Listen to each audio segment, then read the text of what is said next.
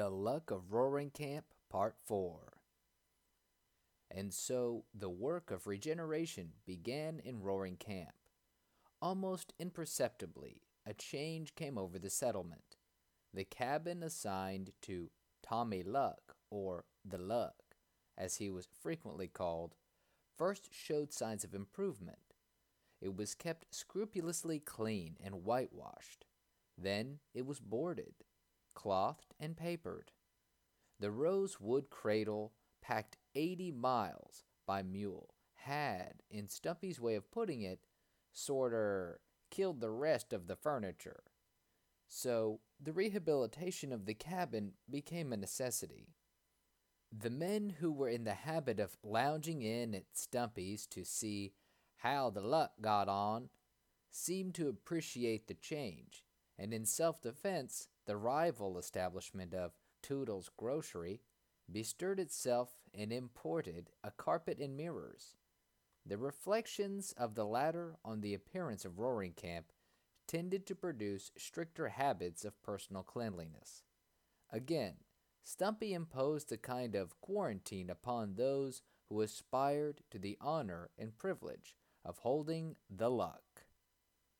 It was a cruel mortification to Kentucky, who, in the carelessness of a large nature and the habits of frontier life, had begun to regard all garments as a second cuticle, which, like a snake's, only sloughed off through decay, to be debarred this privilege from certain prudential reasons.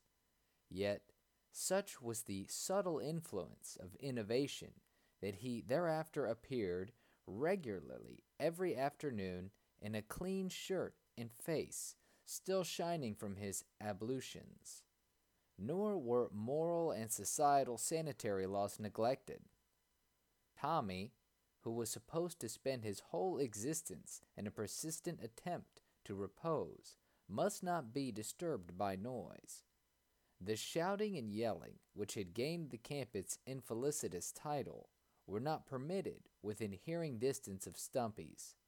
The men conversed in whispers, or smoked with Indian gravity.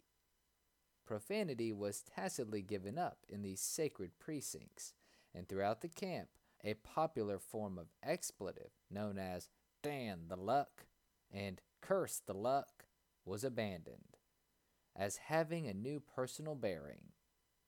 Vocal music was not interdicted, being supposed to have a soothing, tranquilizing quality, and one song sung by Man-o'-War Jack, an English sailor from Her Majesty's Australian colonies, was quite popular as a lullaby. It was a lugubrious recital of the exploits of Aretusa 74 in a muffled minor, ending with a prolonged dying fall at the burden of each verse. On board of the Aretusa. It was a fine sight to see Jack holding the Luck, rocking from side to side as if with the motion of a ship, and crooning forth this naval ditty. Either through the peculiar rocking of Jack or the length of this song, it contained 90 stanzas and was continued with conscientious deliberation to the bitter end. The lullaby generally had the desired effect. At such times, the men would lie at full length under the trees in the soft summer twilight, smoking their pipes and drinking in the melodious utterances. An indistinct idea that was pastoral happiness pervaded the camp. "This air kind o' think," said the Cockney Simmons, meditatively reclining on his elbow, "is evenly." It reminded him of Greenwich. On the long summer days, the Luck was usually carried to the gulch from whence the golden store of Roaring Camp was taken. There, on a blanket spread over pine boughs, he would lie while the men were working in the ditches below.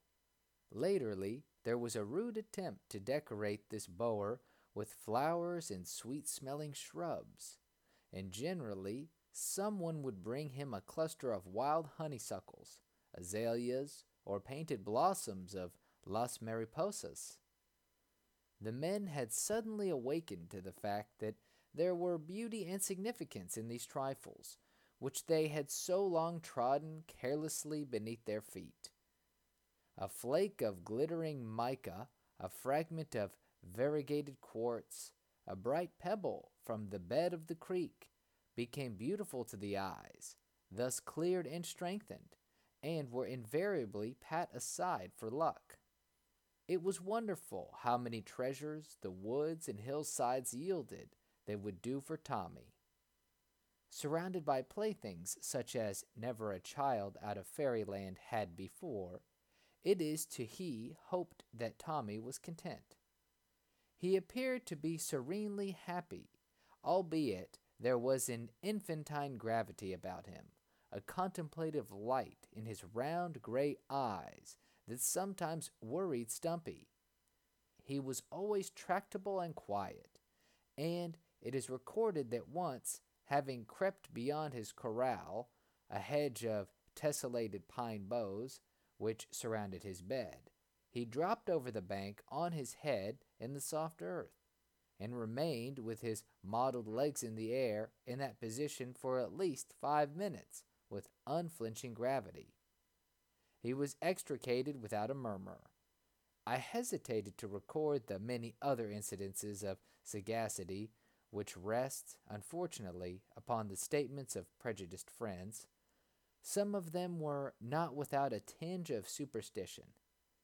"I crep up the bank just now," said Kentuck, one day in a breathless state of excitement, "and dern my skin if he was talking to a jaybird as was sitting on his lap.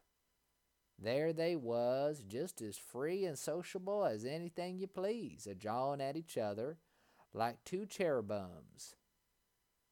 Howbeit, whether creeping over the pine boughs or lying lazily on his back, blinking at the leaves above him, to him the birds sang, the squirrels chattered, and the flowers bloomed. Nature was his nurse and playfellow. For him, she would let slip between the leaves golden shafts of sunlight that fell just within his grasp.